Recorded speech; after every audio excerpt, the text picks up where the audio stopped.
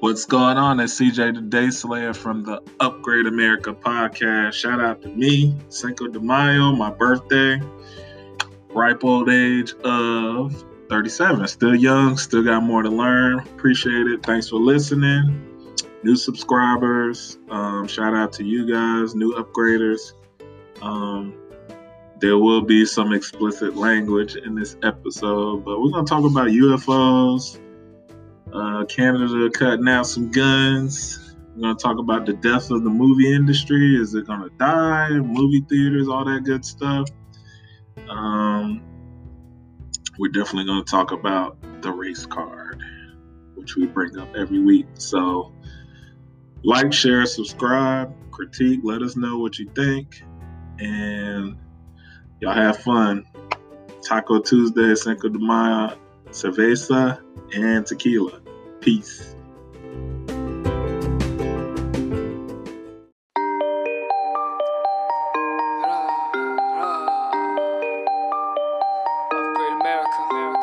Now we talking politics. It's realer than ever. Can rhyme better when it is 2020. Who call the shots? Run it raw, give them all you got. Send them prayers up, know the Lord got you. Light us up cause the hood got you. America, we need your support too. America, we need... Yeah.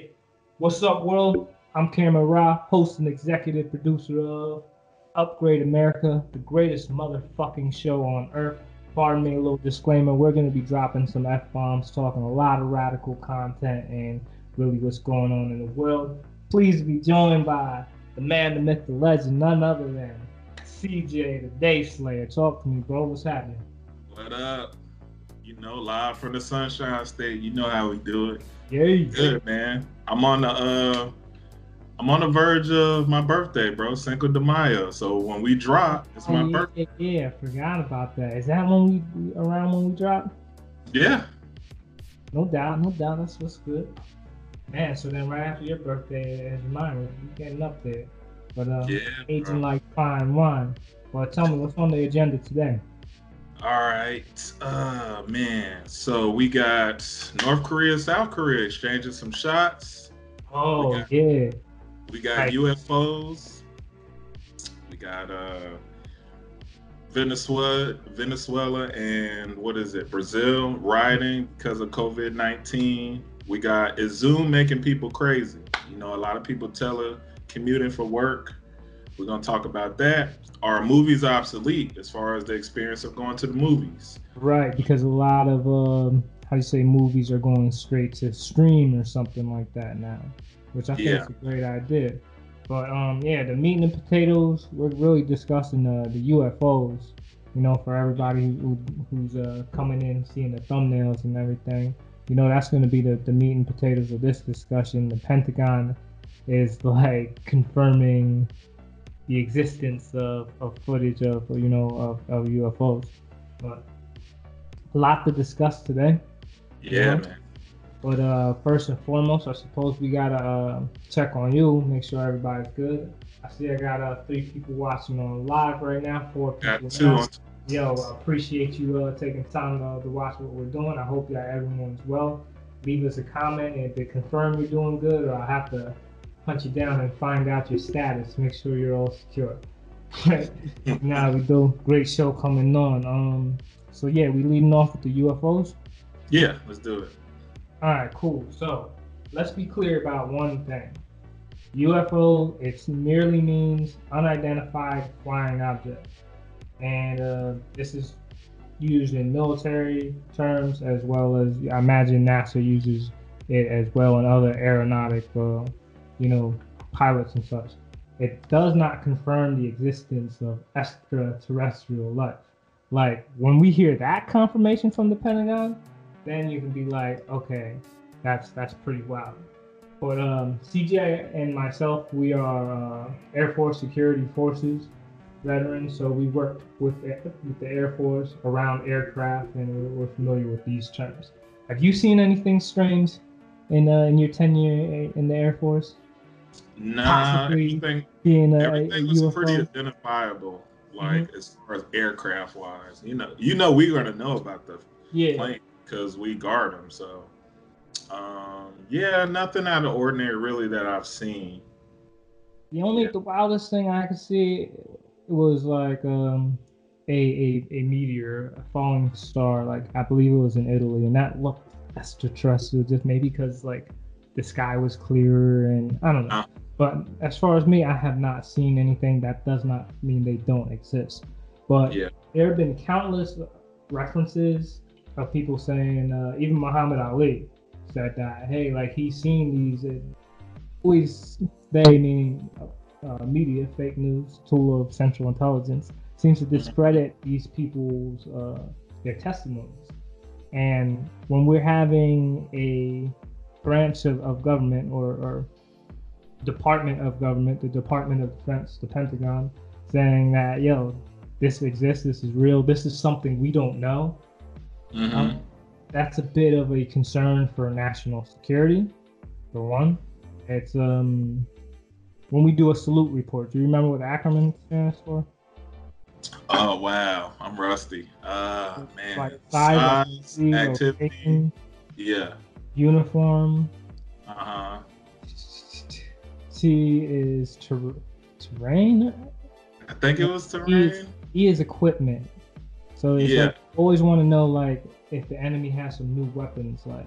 Yo, or if he has some new vehicles, like, yo, what is the enemy using, you know? And for this to be some new, say it is human, right? Because again, there is no confirmation that these are aliens. Say this is human technology, and it's human technology we don't know of, and it can maneuver in ways that we are unprepared to defend against. Then that's a threat to national intelligence, and that's why that's one of the reasons why this is a big deal. Yeah. But, go ahead.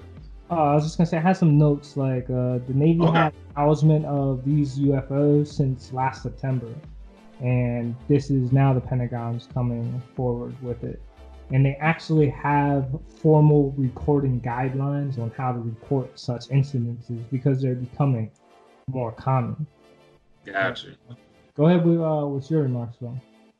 Well, part of what I'm thinking too is shout out to IG. I switched over to IG Live real quick. What up, IG?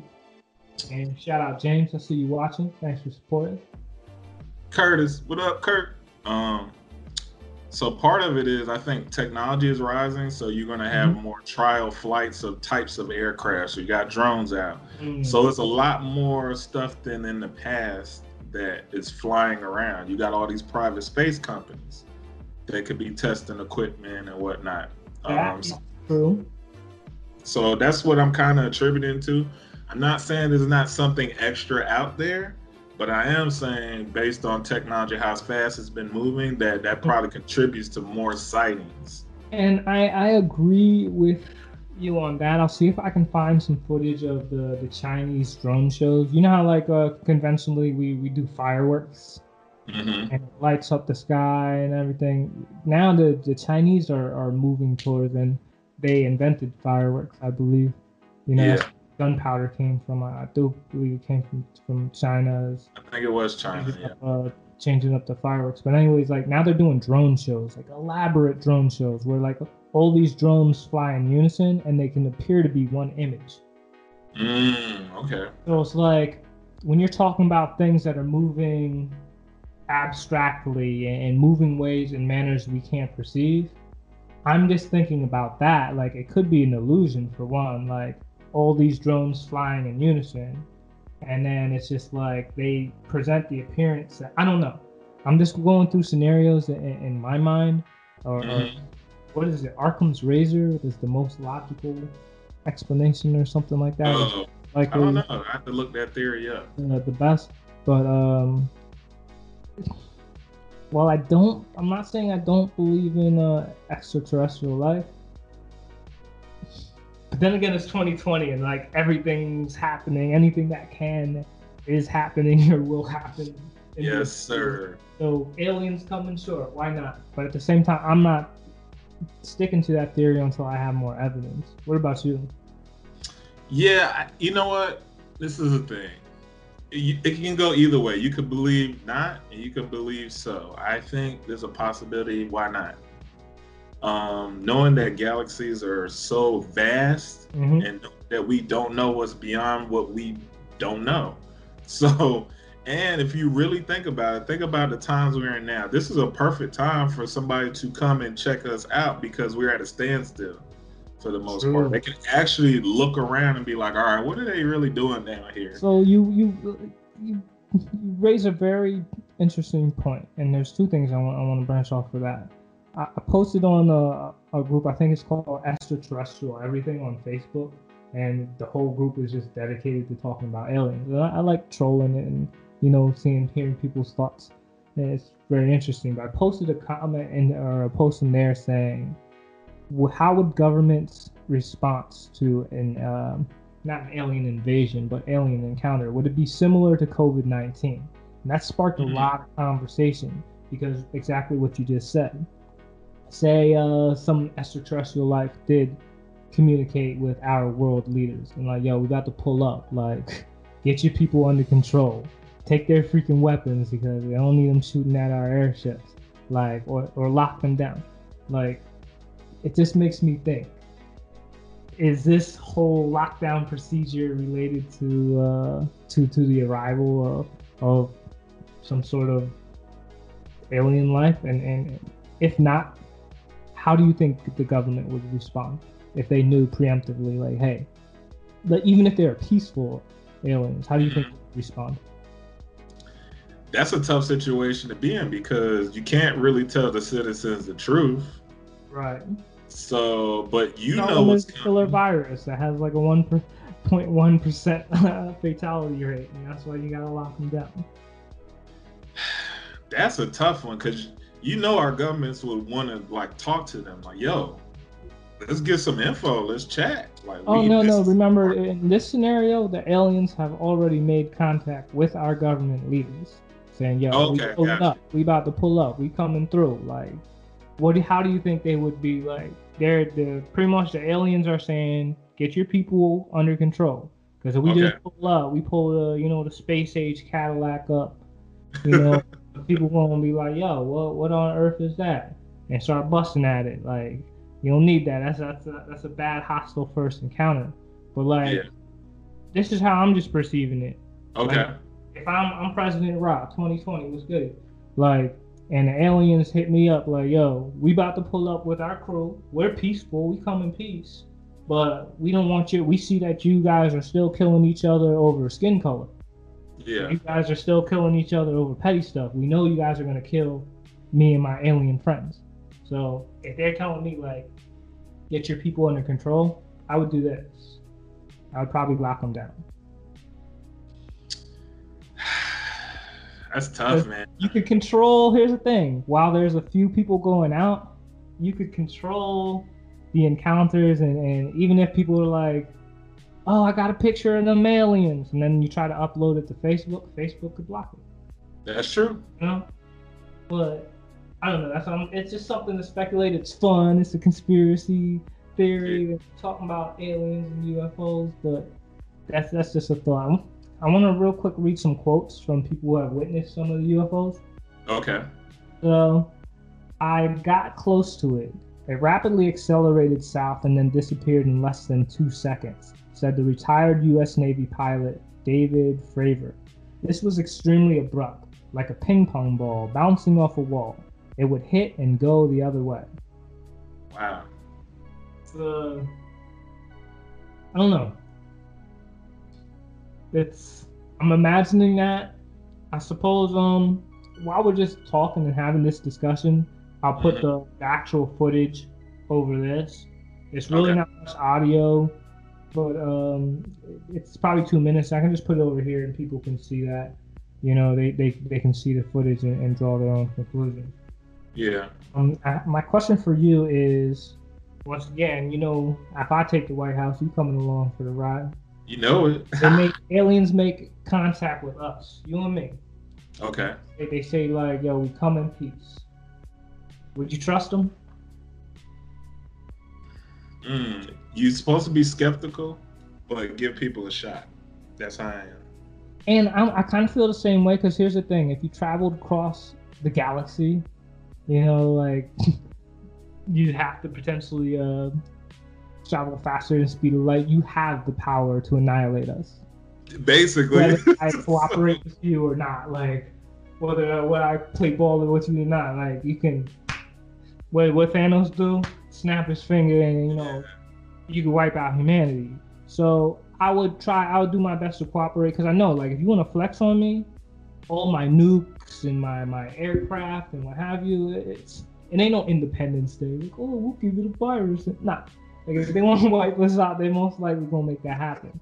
I would do my best to play ball and cooperate. I wouldn't trust them completely, but diplomacy, you know how I am. I'm all about diplomacy. So let's talk first. But here's another thing you gotta consider as well, Okay. and this is something that you brought up. Like, you know how we send Curiosity rovers to Mars and stuff? Mm-hmm. We don't send humans first. So do you think, like, aliens or extraterrestrial would send, like, it wouldn't be like little dinky rovers, but I imagine it could even be humanoid forms. Like, Yeah. Robots or something like that, to come deal with us. How do you think that was? Do you think they would mimic us? Like, do you think they would make them look like us? Yeah, I could see that because that's safer, especially if they observed us. They already know we ain't gonna play that. So I think it would make sense to send, let's say, a scout or a representative, like an ambassador or something. I agree, and that's that would only be that would be the safest, smartest way to play that move. And it really makes you wonder if there are any scouts among us. Like, I'm curious if any of you upgraders out there are extraterrestrial scouts. But just throwing that out there to all the alien life. Like, we come in peace. You know what I'm saying? Word. I don't want to say don't start one, don't be none, because I know you got that Thanos flow. Like, for real, could you imagine that weaponry? If you can get here and like this. That's what I'm saying. The amount of energy that it takes to travel across time and space, they have the amount of energy to be like, they're like, nuclear what? Like, that age, that's antiquated technology. I couldn't imagine what they're wielding, but it really makes you wonder. Once you get to that time in your evolutionary history, are you beyond war and conflict? With all that power, are you able to, manage things peacefully? Mm-hmm. I would say with more primitive civilizations. Mm-hmm. But I imagine like similar civilizations with equal or greater weaponry or power, they may clash time to time over resources and the same things that, we clash, like human beings clash over. I think it's just a hierarchy. But you got anything else on extraterrestrials?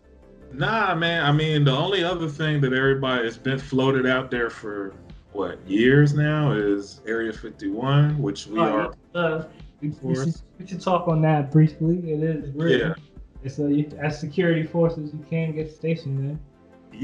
And you gotta really know somebody that knows somebody to get there. Now, I think one that in Air Force Base that is, and I don't want to say it's similar to Area 51, Wright-Patterson. What do you know about that? Oh, as far as let me pull it up on the Google what their mission is, because okay. I know they do work with a lot of experimental aircraft. Okay. Gotcha. And it's like okay, here we go. Air Force Base, Wright-Patterson Air Force Base. I believe it's in not Ohio, but yeah, it's in Ohio somewhere. Okay. What is their mission? So, Air Force Lifecycle Management Center. The center provides the warfighter's edge by acquiring and supporting war-winning aircraft engines, munitions, electronics, and cyber weapon systems and subsystems. Every action in support of the Air Force's mission to fly, fight, and win. Air power, space power, AF. Shout out to all my defenders out there. Ooh. Great times. But yeah, they develop a lot of. I was deployed with some guys that were stationed out there, and they would tell me some weird things. like things they would see just as far as like technology, like handheld stuff. But I don't want to say that's another like Area 51 type of stuff, but they do have a lot of top secret developmental weapons and equipment out there. Yeah, I would say out there in Arizona too. Is it Davis Monthan and Luke? I heard of Davis Monthan. What are they doing out there? No, I'm just assuming based on that isolation that they could definitely be a part of all that too. Now I know Nellis has and because Nellis is that's in Nevada. Area 50. Yeah, I was gonna say Area 51 is it not in Nevada. Yeah. Like Nellis, I know they have tactical nuclear warheads there, and they also have the mission of how do you say, the drones. They can actually fly. The drones that are striking in Pakistan and even in Iraq, Afghanistan, they're sitting back and like near Las Vegas, flying it from a trailer and dropping orders on bad guys. But that's a relative term. But what are we? I was gonna say a good transition point would be. I mentioned how those aliens would be like, "Yo, de-arm the civilian populace, so they stop shooting at our aircraft, stop shooting at us on first encounter." Because if these guys waving Confederate flags are shooting, the first time they see a black person walk by, like, what are they gonna do when a purple guy goes by? What are they gonna do when a green or a gray guy comes by? They're gonna flip the fuck out. They don't know how to handle it. And that's why I said, if I were extraterrestrial life, looking at our evolutionary progression, because I do believe there'll be an end to racism. I do believe people will finally get it together and see eye to eye and overcome this pettiness. But right now, that's not where we're at. No. Do you think, I know we played this on another podcast, that Ronald Reagan quote, where he's like, would it take an alien invasion or something like that to bring people together? Do you think that would work? He's not wrong, because we all got something to be unified about. I think it would if they were hostile. True. It would. But here's the thing, just as we mentioned before with Thanos' glove and Soul Stone, inside joke. But even if it was like, oh yeah, let's band together, Independence Day, Will Smith, and it doesn't matter. Like, Thanos still snapping that glove, and it's going to be a wrap. Because more than likely, it's going to be, if they're hostile and extraterrestrials, forget it. It ain't a movie. That'd be pretty rough. But I don't know. Would we unify with under positive, or not positive, rather friendly aliens or whatever? Yeah, I don't know. That's a good question. Would it be like, yo, them aliens are taking our jobs? Them extraterrestrial aliens are taking our jobs. Yeah, they can actually say aliens for real, huh? Like, is that how people would be? I don't know, man. And it's difficult to say. But like I said, to all our alien extraterrestrial upgraders out there watching, we come in peace. Our ideas are coming in peace. But the transition point I wanted to say is that maybe, like, the aliens spoke to the Canadian, what is the name, Trudeau? Yeah, Trudeau, yeah. It's like, yo, son, like, these guys are wilding, man. Like, you need to take their ARs, man. They keep shooting at our spacecraft. Like, I suppose it's a transition point. Can you tell us what's happening in Canada with their gun laws? All right, let me go to my phone, because this is going to bug the hell out of me. All right. Sorry for the delay, folks. I cut off my live, so we'll just use your Facebook. Huh? No, I was saying I was taking a Red Bull break. Okay. I had to find some extra energy today, but it's doing its thing. Where is that? Storyboard. What are you looking for the article? Yeah, I'm actually looking for the article because it details a lot more. Okay, so while you're searching for it, I'll just give like an overview of like. Yeah. Understanding there's a very bad shooting, one of the worst shootings in Canada, and as a result, because the politicians' motto is never let a good crisis go to waste. And so they took swift action and they banned assault rifles. And the term assault rifle it's a relatively vague term because it's assault is an action, not so much it's not a type of weapon. But I guess they're talking about weapons that can hold 30-round mags and things of that nature. And the key thing, I'm not so sure about Canada's constitution, but our constitution, our Second Amendment, is based upon the rights that we can carry arms to defend ourselves against the government in the unlikely event they become totalitarian, Yeah. And the way you would do that is with weapons like that, with assault rifles. Like, it's not like you're gonna like, hey, let's fight the second Revolutionary War with shotguns and stuff. You need weapons of that nature. And so when governments try to take these weapons from their citizens, it's a big red flag. Because after you lose your right to defend yourself and your constitution, governments can do whatever they want. They can walk all over you. And if they do impose martial law, forget it. You're good as slaves, and your rights are out the window. You find that that article? Yeah, but it was from Twitter, so I had to kind of click on it. But basically, I was reading a couple comments on Twitter, and they were saying this has been in the works for months. It's just the school shooting, mass shooting, expedited it. So that's when did this mass shooting happen? Because everyone should be staying the fuck at home. 18th and the 19th of April, Nova Scotia. So it was under the stay at home order. And it's 22 people got killed. Interesting. Where? Nova Scotia. Yeah, but was it at Walmart? Or were they like? That's what I'm looking for exactly. I'm really trying to think. It's like I know the whole world is under lockdown, and it's like, where could you be that 22 people got killed? Yeah, let me look up exactly where it had been because it's not really saying. I mean, I guess we could follow up though. Now you got the article with the actual gun. I'll tell you what. Do just present how you say their new regulations since you got that article up, and I'll search for the for where the Canada shooting was. Okay. All right. Basically, I guess it was Friday.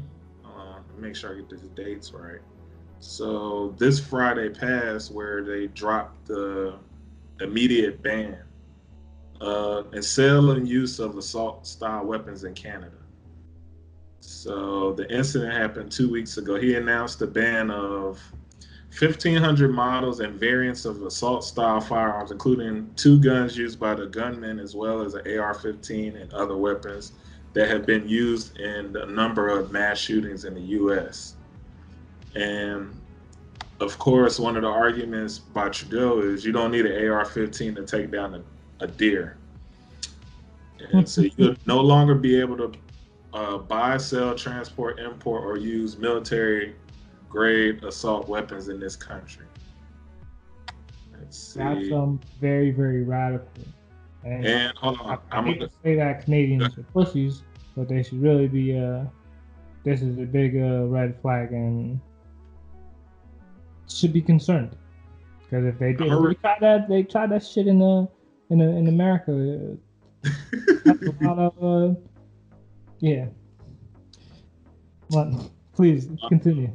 Okay, I was going to read these real quick because you're asking about the details of what's going on. So there's a 2-year amnesty period while the government creates the program that will allow current owners to receive compensation for turning their weapons in or keeping them through a grandfathering process yet to be worked out. Newly permitted firearms can only be transferred or transported within Canada for specific reasons. Owners must keep guns securely stored until there's more information on the buyback program. I was just about to say, is it a forced buyback program? Like, if you have AR-15s, must you surrender them? Or well, that's what they're kind of saying. You'll be kind of grandfathered. Then they're going to give a 2-year amnesty period to work all this out. And that's what I'm saying. So is it to be determined if they are going to take the weapons or what? Let's see. Government will introduce further gun control legislation prohibiting military-style assault weapons. A measure has already been planned before the coronavirus pandemic interrupted the current parliamentary system. Let's see. I am trying to see. I don't really see anything else. Okay, real quick, I just want to give you some insight on the shooting in Nova Scotia. My understanding is like, I guess they went into homes. They're saying like 22 people killed. There were 13 shot and died in house fires. Royal Canadian Mounted Police said. So that's pretty much they're saying. So they said the gunman also killed or wounded animals and pets that he found at the homes. So I'm assuming these were like at people's homes. So this pisses me off even more. If you had this shooting occurring at people's homes and you want to take weapons for them to defend themselves, because, yo, Trudeau, I know you watching the show. I appreciate you, you supporting up. Yeah, shout out to Canada. Greatest motherfucking show on earth, but it's like, people are not going to be able to defend themselves. So, ban guns, cool. Guess what? You still have a black market, and you know who shops at the black market? Criminals. Criminals shop at the black market. They're going to acquire those guns. Your people are going to be unarmed, and you had better have a lot more cops if you're going to take people's rights to defend themselves away. Very bad decision, Canada. Very bad decision. I was trying to find Canadians because I got some Canadians that I talked to. I was trying to find them and see what they thought about it. It's very alarming, and I would hate to see something like that happen in America. But I don't know. I'm curious when their next election is, and who's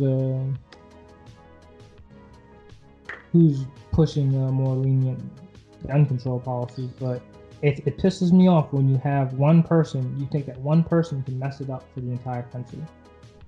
Yeah, that's kind of wild if you really think about it. Damn. It's like, oh yeah, like you're right for self-defense, and very good rhetoric.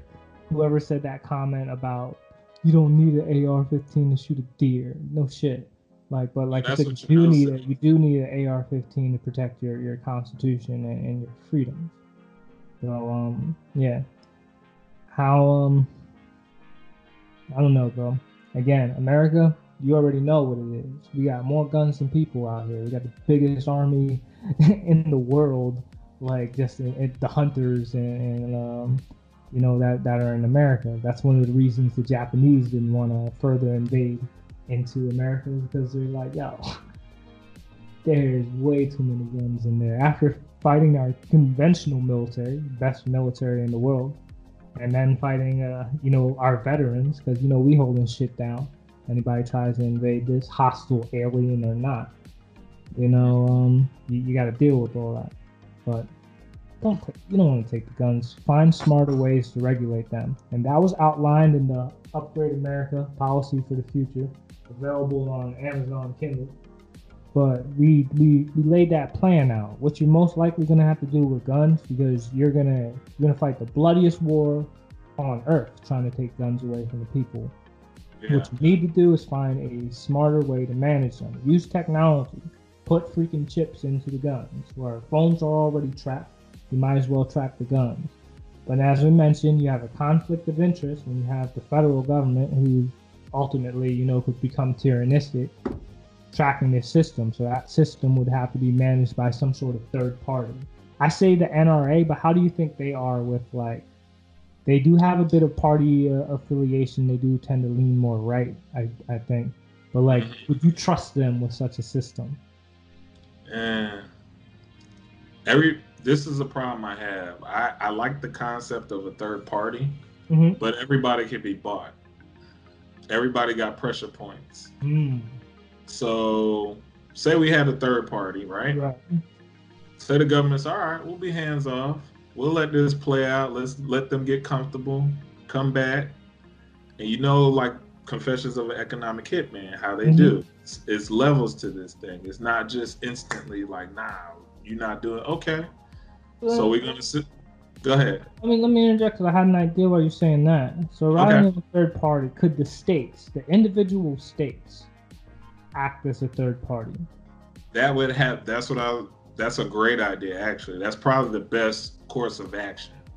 I'm thinking that too, because it's like seeing how COVID is playing out and how each state is like, you know, they're not fighting for their independence, but they are independently managing their state. I think such a like, I think perhaps that route might work. Like having each state manage this tracking system of firearms, because there's got to be middle ground. Yeah. You can't take the weapons. You just can't. Like, again, you're gonna fight the longest bloody war on all fronts, trying to take guns away from Americans. And so, like, let's not go there.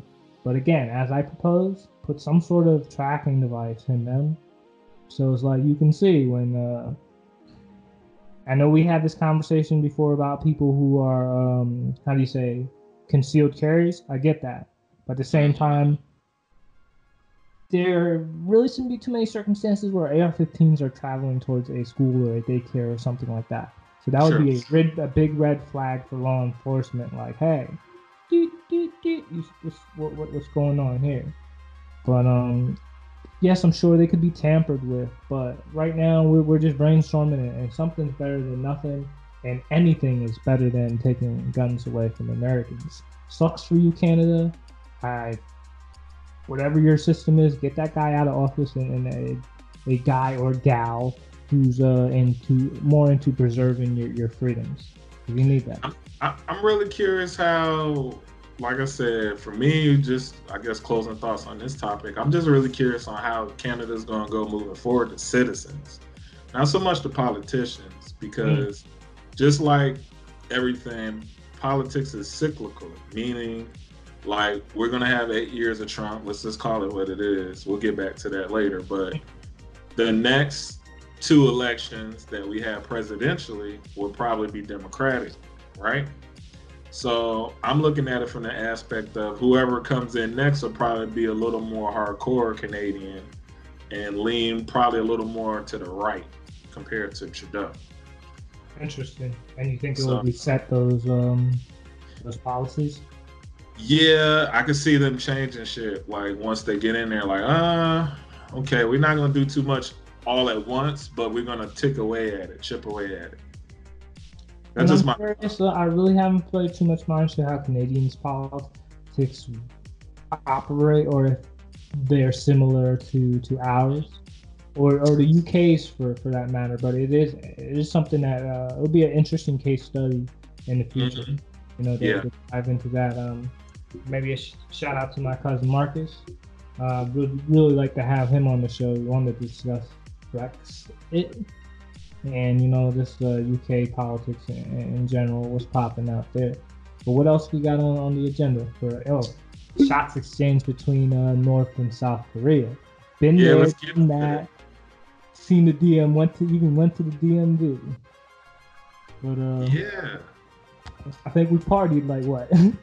At one time, we were very close to North Korea when we were in the middle of nowhere. But I think you might have that link up. For what? For the shots exchange? Yeah. I don't think I do, but I mean, you said this was some last minute intel that you got. Yeah, I saw it on Twitter. It was like last minute. Last week we discussed the death of Kim Jong-il. Not Kim Jong-il, pardon me, I'm showing my age. Death of Kim Jong-un and his successor. And we were being optimistic in hopes that it would unify the two Koreas and things of that nature, but it seems to have done the opposite. Shots have been fired and exchanged between the North and South, who have been at a ceasefire since, let's call it what, 1952? Yeah, something like that. Korean War. Could be missing some years. But they've been at a ceasefire since the 50s. Technically, when me and CJ were there, they were still at war. We had some close calls, some scares, and a lot of time in the gas mask. You know, but, it hasn't. I'm not too sure how, like, were there any fatalities, or is it because there's always ceasefires? I'm sorry, there's always shots exchanged between North and South Korea, particularly because they share a water border, and there's always skirmishes on the seas. Where did this particular one? They're always shooting shots that are being exchanged, between North and South Korea. Maybe they had a fatality in. Run it back. I'm thinking maybe late 2015-ish. Was it? Maybe North Korea. I'll look at South Korea shots exchange. But again, I don't believe any. Or did they end the war? Did they sign a truce recently? They did something politically. Okay, so here's on the Washington Post. This is us today. North and South Korea exchanged fire over heavily guarded border. So Seoul, North and South Korea exchanged gunfire near one of South Guard's posts in the demilitarized zone, also known as the DMZ, separating the two countries, the South Korean military said on Sunday. So the incident began when North Korean soldiers fired at the guard post several times. Seoul's Joint Chief of Staff said in a statement, adding that South Korean soldiers shot back twice. So, okay, here's what's important is no casualties or equipment damage was reported in the statement, and the post was not hit. A South Korean defense military official said. So this is no big deal. These things happen. Yeah. And here's the thing. It's like chess. If you flex and even if you knock out one of my pawns, I gotta cap your king. I gotta take his head. And so, thank goodness, no pawns were whacked in this encounter, and it's just shots. I don't want to say it's just boys being boys, but it's like, okay, they busted a couple shots, back. No one got killed. I think that's a good day for me. Like when they start reporting fatalities and like damage to equipment, things of that nature, then you have another discussion. But I think this is something that both parties can be like, okay, you cool, let's keep it moving. Yeah. And then let's see what we got here. Yeah, I think overall this is very tame, like Cam said, routine. Plus, he just popped up. I guess he was on vacation, taking like a little siesta. Kim Jong-un, based on what I was reading. Oh, so he's not dead anymore? Nah, he was just on vacation. So that's like, I don't want to say fake news because I really thought there was a source that came out and said he was dead. Like a main source that said he was dead. Well, you remember when we were talking about it, now we had conflicting reports once we started broadcasting last week. So, because last week I was saying, okay, he was in a vegetative state. Yeah. And then like another one was saying something else. But again, we had that theory that he may be just like faking it. I think we said that last week. That I wouldn't be surprised if he popped up or resurrected. Or here's another theory, because we're just chock full of conspiracy theories today. It's his double. Ooh. The death would cause instability. So his double gotta like play. I don't know. You never know what's really going on in this country out there. I do got a question for you though. Okay. Would you visit? What, North Korea? Yeah. Hell yeah, I want to see that. How long? I've just been curious because we were always on the other side of it. Curiosity has killed many a cat, and I see how they. I be seeing dudes on there crying and reading statements because what they do, this guy, I guess he was dared to take a propaganda poster down from a hotel, and he did. Evidently, like every poster is has cameras and stuff on it, and they caught him, detained him. He was an American. They probably tortured him too. But either way, they had him to the point where he was crying on camera to be released. And if if I know, like, and come on, like, it's common sense. Like, you're going into something like that, you gotta this is all gonna be what you see, what you hear. Mm-hmm. You're not recording anything. You're not bringing no writing material, none of that shit. You already know what time it is. Well, sometimes I find it so hard to behave, and I hate to, I don't know, get tortured for from some minor infraction. But heard they, in Singapore they whip your ass for like spitting gum on the street, but then I guess gum is like outlawed there in Singapore. Yeah. I don't know, man. I think that's one journey where Upgrade America I'll be doing on my side of the DMV, and then you do yours on there. I don't think I would be going to North Korea anytime soon. I do it for the armored guards and things of that nature, because you're not capturing me, you're torturing me, you're forcing me to read any type of statement. Now, what else you got in this situation? What's up? What else you got on North and South Korea? That's really it. We pretty much laid it all out, like what you described, and then talking, like there's nothing extra to it.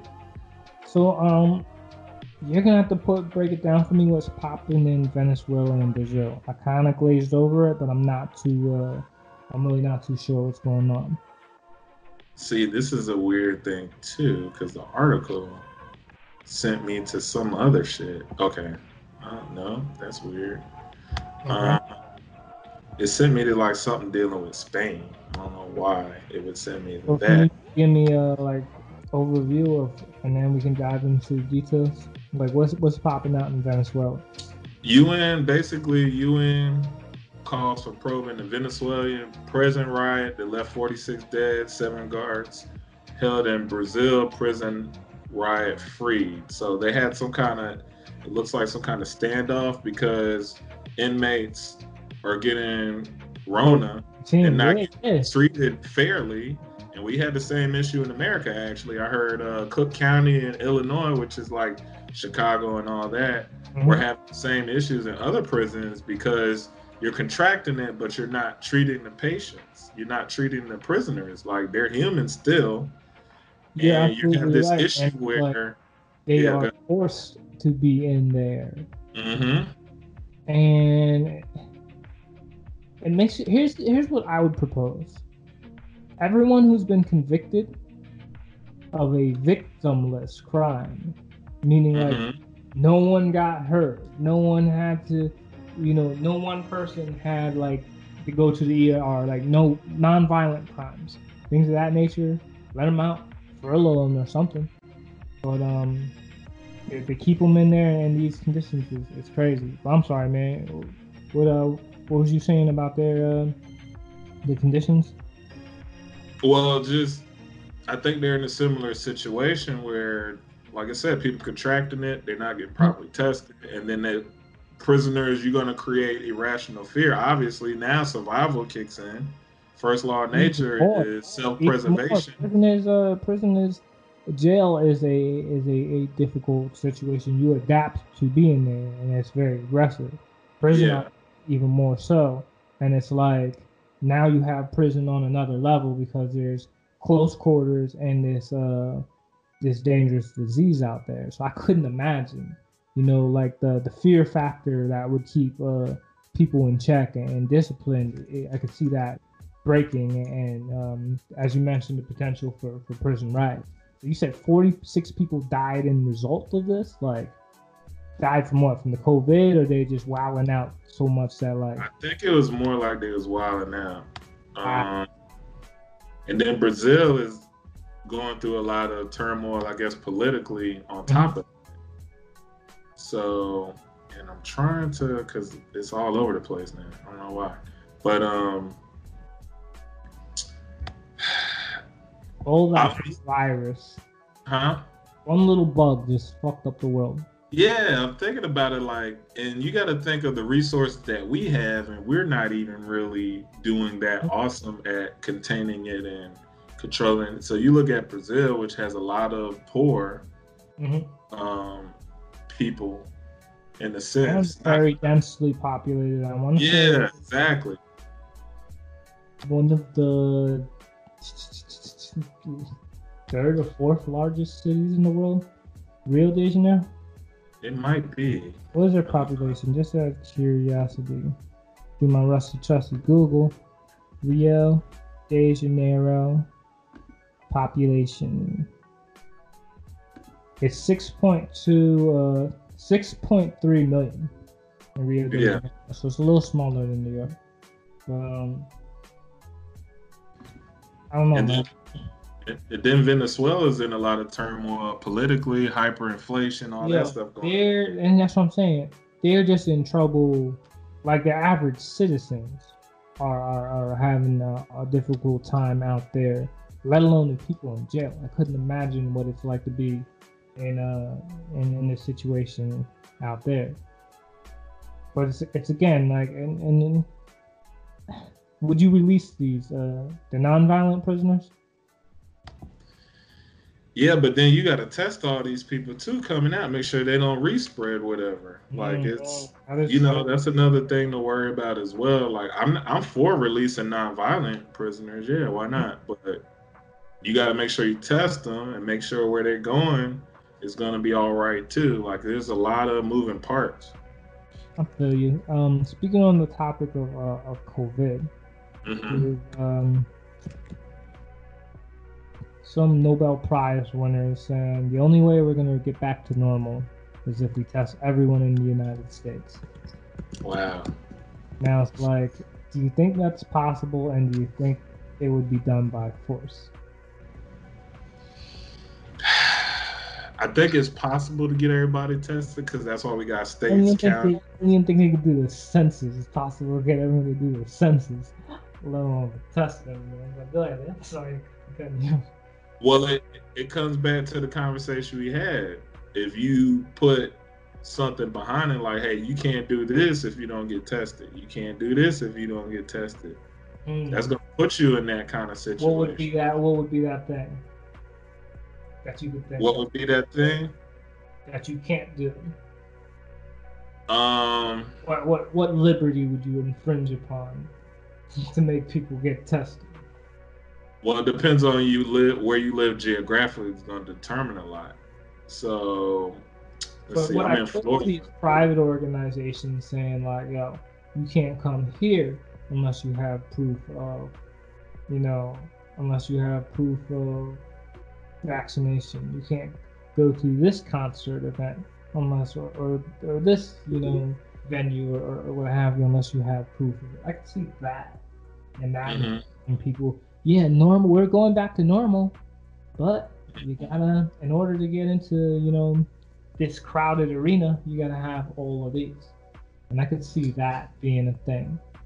But I don't know. I could say, like, I'll give you an example, like in Florida, like where I live, I have to drive. Everybody pretty much has to drive.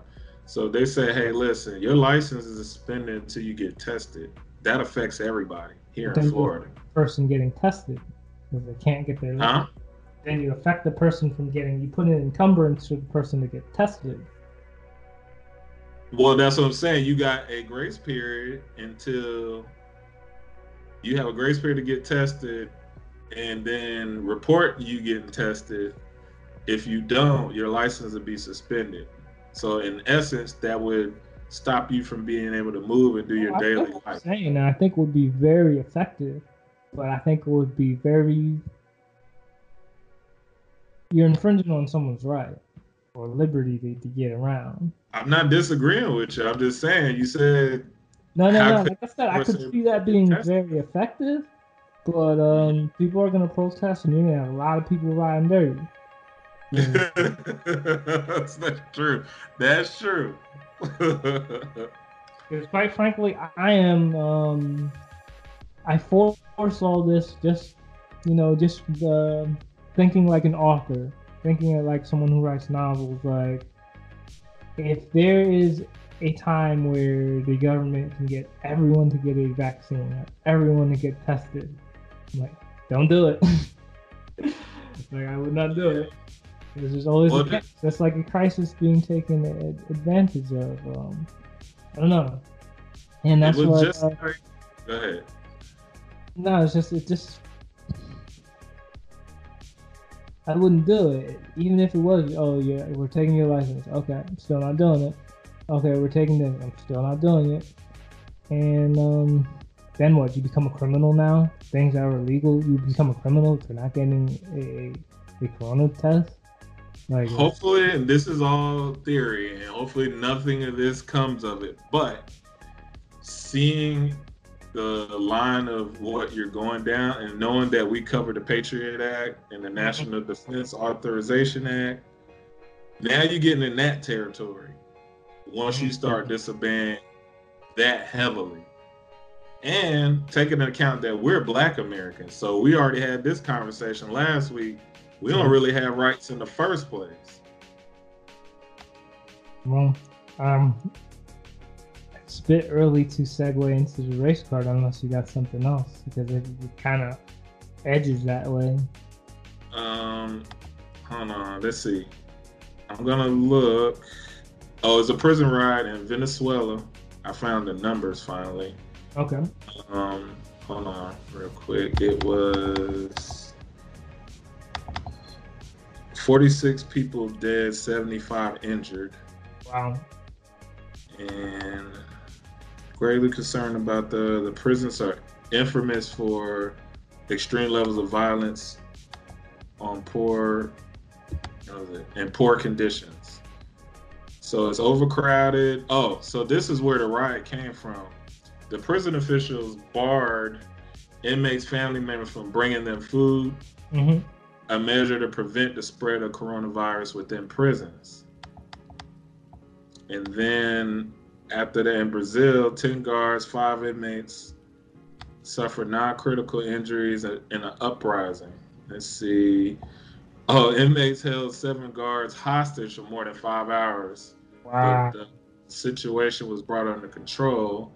Relatives of inmates say the prisoners at the prison were protesting against the suspension of all family visits and poor conditions at the lockup amid the corona pandemic.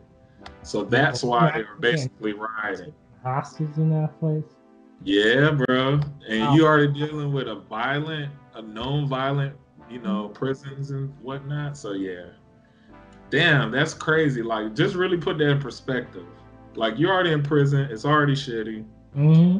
You got corona going on, so you're freaking out about your family on the outside. You're freaking out on the inside as well.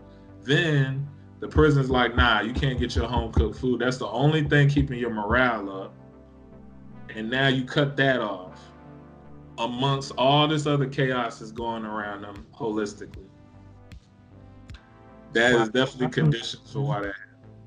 Wild times, and I'm surprised we're not hearing more reports of these things in America as well. Yeah, they're real quiet about it for some reason. I've seen reports here and there, but not real news headline, like national headline kind of stuff.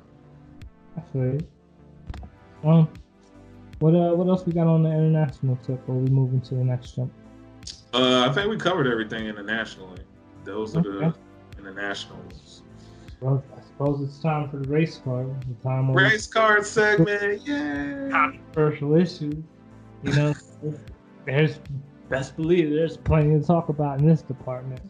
But what did you have for your segment on here? Okay, so I'm gonna read this off of Twitter real quick because I put up the link from Twitter. RCPD brutally tackled and hit my best friend's brother, 14 years old. Stop, bro. What's your password? What's your... Don't do this, bro. Stop, Josh, stop. Stop, bro. Stop, Josh, stop. Stop hitting him, bro. Just stop. Can you say who was RCPD? I think it's Rancho Cucamonga Police Department in California. And I guess the kid had pre-existing health conditions which could be fatal under this kind of stress. So I guess the kid suffered from seizures. Oh, it's Rancho Cordova. I'm sorry. Okay. the kid suffers from seizures or something like that. And we can probably put the clip in here and show people what's going on. Okay. What inspired all of this? I have no idea. The backstory. So I need to look that part up because it just showed the clip. You know how it is on social media, it show like a 1 minute clip, but you don't have the full context sometimes. I think I saw this and the kid was on the ground and I think was I don't really recall this one. So maybe you can lead the charge on this. Yeah, let me look it up real quick, because it didn't give as many details. Rancho Cordova? Okay, let's see. What happened? Where's the news? News. Here we go. I don't know how recent. Okay. Okay. Abuse of power. California police launched investigation after the video was exposed. I guess it's okay. Sacramento's Black Lives Matter says not one reason that validates a full-size armed man to sit and punch the arms of somebody's upset. Trying to film a podcast, people are slamming shit around. Like, love it in here. Motherfucking cardboard gardens. What else we got going?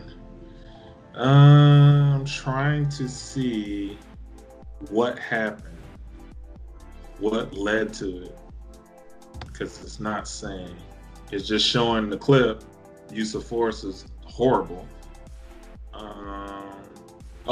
Teenager was detained for holding a cigar.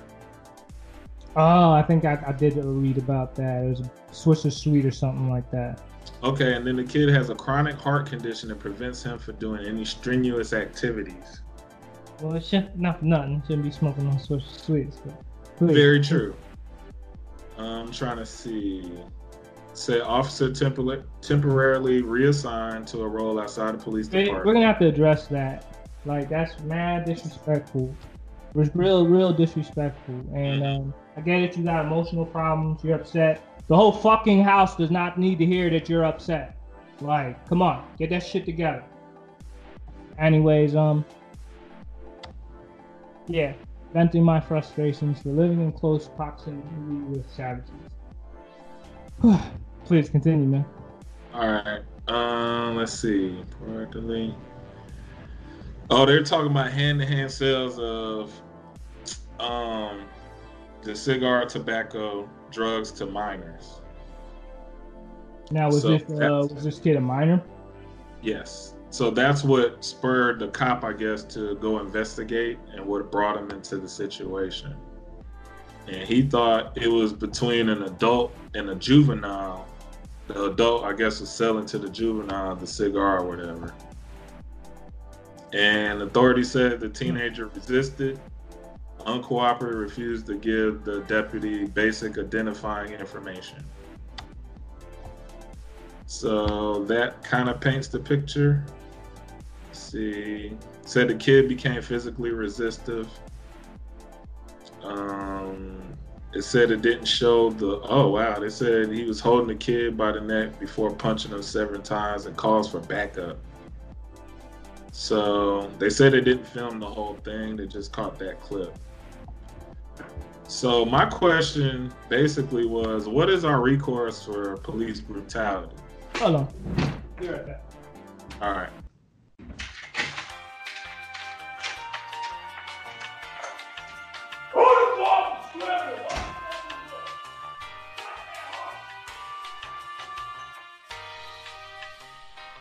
Okay.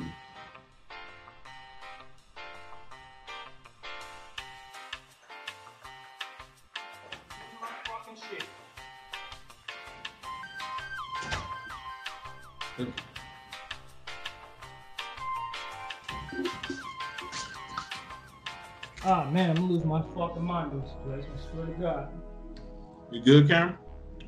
I'll manage. Okay. I'll manage. And police brutality sucks. But what was your question? My question was, seeing all these cases, right? Seeing how they're pretty much never resolved, that's equal and justifiable. What is our recourse to stop this from continuing to happen as Black Americans? What should we do? Nothing else seems to be working. Yo, bro. I suppose we need to change the stigma within our culture about joining the police. Maybe if we got more Black cops involved, more people of color involved in law enforcement communities, and rising higher up in those ranks, maybe we'll see some changes. But right now, you already know the numbers are big. They're not proportional, you know? Yeah. And we need to see more Black people involved in law enforcement. Ah, man. You got the argument as well. I'll push this on there. The further high up you get in the police department, the more political it becomes, like anything. Mm-hmm. So say you have a whole department with nothing but people of color and Black folks, right? But the mayor or surrounding body is still, say, white or whatever. They still determine what you're supposed to do. What is your outlet? All right.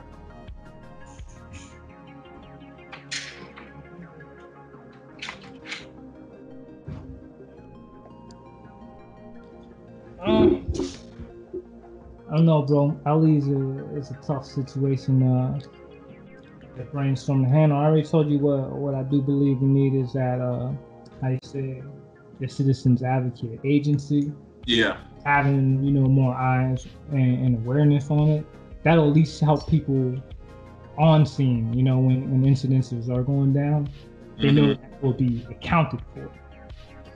But as far as again, we need more Black cops. We need more community, I suppose. Like we talked about. In law enforcement. And then maybe that will have an encounter too. Third, and this is the most painful one, stop doing stupid shit. Like, people, stop doing stupid shit. Because everyone's like, yeah, you get your ass whooped from the police. It's like, yeah, shame on the cops for whooping your ass. Stop doing stupid shit. Like, the kid with the heart condition. Yeah. Fuck you smoking Swisher Sweets and stuff for anyways. And if you're a minor, like, come on. Like, let me push back on this because we did stupid shit at that age, bro. Like, right, and it's I get what you're saying. It's like, let me put it this way: we don't have the latitude to do dumb shit as Black Americans because our shit is deadly if we do. Basically, like us growing up, we had those opportunities to do dumb shit. Like all kids, all teenagers do dumb shit. Period.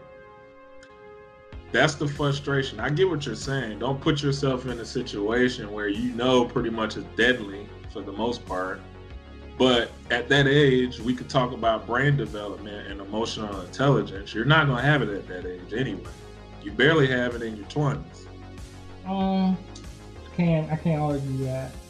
You're right, and it takes you learn when you acquire wisdom, I suppose. I don't disagree with you. Don't put yourself, try to avoid those situations. That comes down to parents and the community.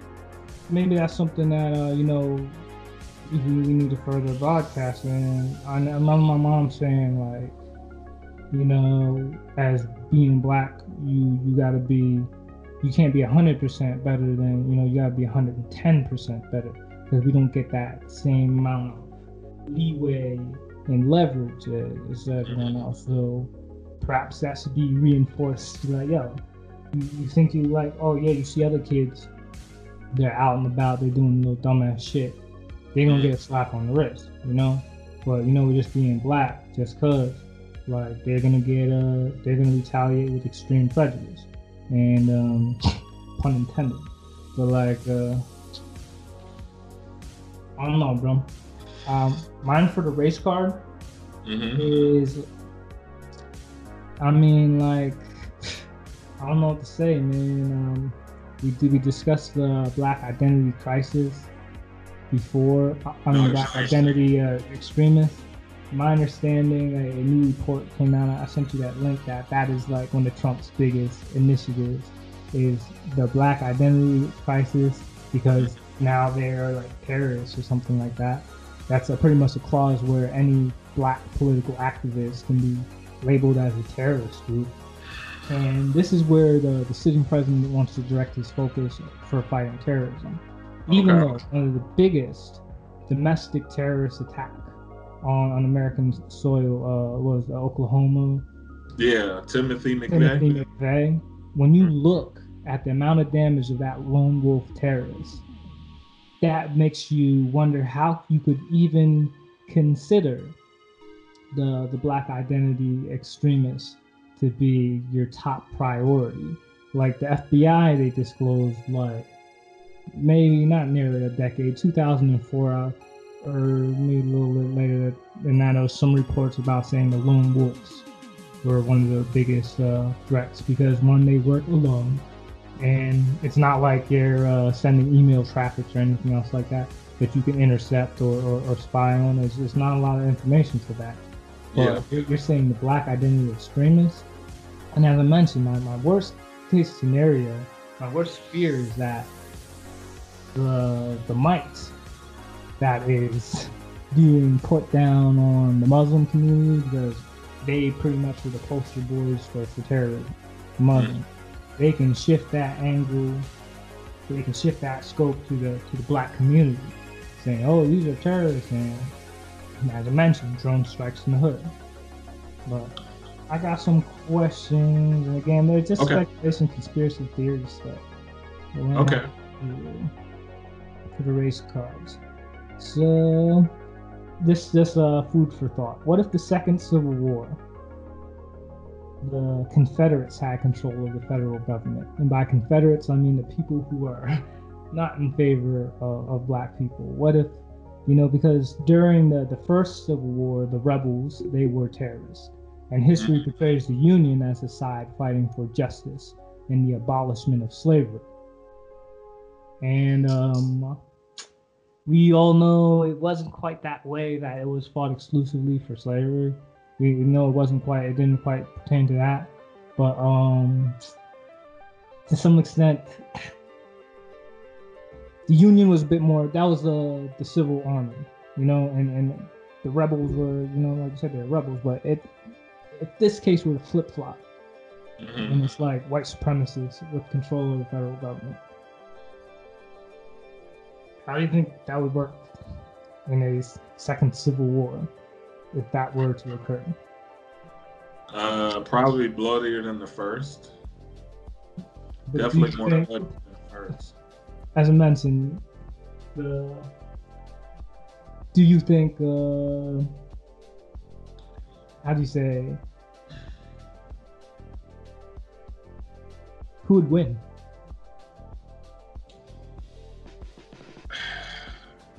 Because of, I'm gonna put it this way, the South includes Texas, Louisiana, Alabama, Arkansas, Tennessee, Kentucky. It's a lot of southern states, bro, compared to just the Northeast. And then you're talking about gun ownership in the South. I would argue to say most southern people own 3 to 5 weapons per person. Sounds about right. Also, but go ahead. You gotta consider the rebels themselves, right? They put up quite a fight, and they weren't a formal army. Well, to the extent they're a formal army, but like, you would have all those militias who are organized. So they would lean totally support, a corrupt federal government. And I'm just saying, like, it would be hard to say, because are there many Black militias that are mobilized to the extent as all these other groups? I don't think, while there are plenty of guns and stuff in the hood, plenty of guns and stuff down south, the people are not organized. At least from what I know, my knowledge, I know there are gun clubs, but that's not militias. Mm-hmm. That's a whole different ballgame. That's a whole nother level. Basically, like I said, a paramilitary. Yes, I agree. They got a command. They got all this. So I'm not sure. And that's why I said I would love for the Crips and the Bloods to convert to lawful militias and organize and train in self-defense.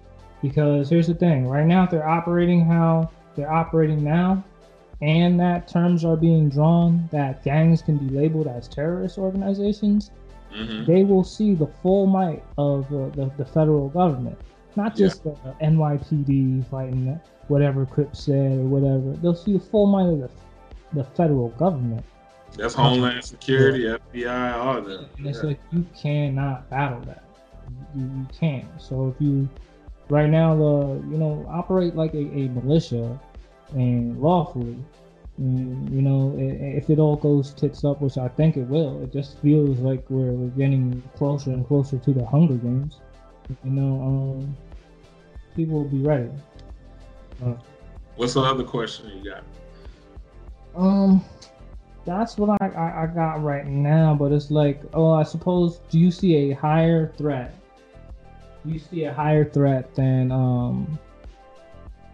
again, I think it's frivolous that they're labeling Black identity crisis as the #1 terrorist threat in America. Do you see a higher threat than in America?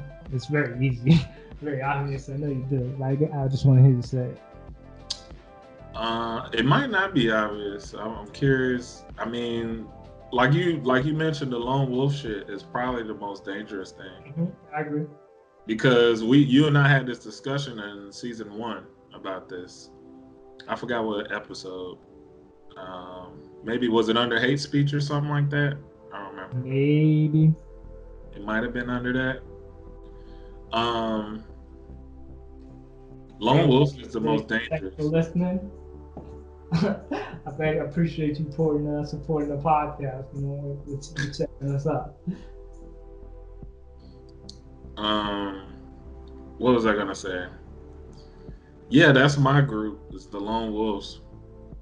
And I agree. I do see them being like again, like Timothy McVeigh. That was probably one of the worst domestic terrorist attacks on history. I didn't look too deep into his his dogma or beliefs or what have you. I just know how he operated, and it was lone wolf style. And yes, I see that being one of the most potentially dangerous threats. Second, I really think we are undermining the threat of the white supremacists, and just the fact that they are not being labeled, they're not being identified with like on the same level as Al-Qaeda and other more radical groups. Like they need to be up to par with that. And at the same time, like gangs, like if they are if they're terrorizing neighborhoods as well, then we need to further address how that is. At the end of the day, we should be trying to stop as much violence in America as possible.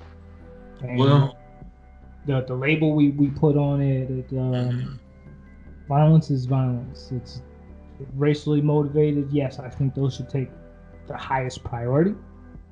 I should definitely take the highest priority. The racially motivated hate crimes and terrorist acts, or all acts of violence, of mass violence, should be deemed as terrorism.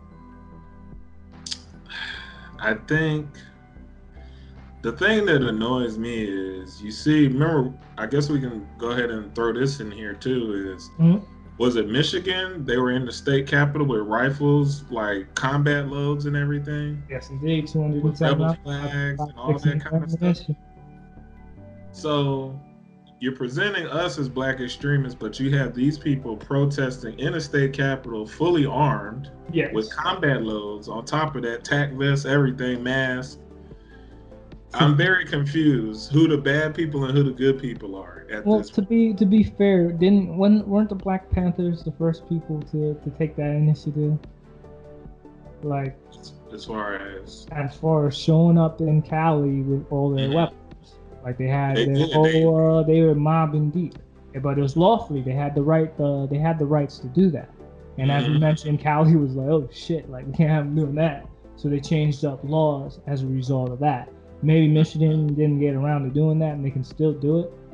But if the rules of the game say you can do that, then they should be able to do it. I'm not against. That's fair. I'm not against them protesting in Michigan, and at the same time, I applaud their efforts because they peacefully assembled, as you mentioned, with combat loads, mad weapons and ammunition, and no rounds were popped off. No one died.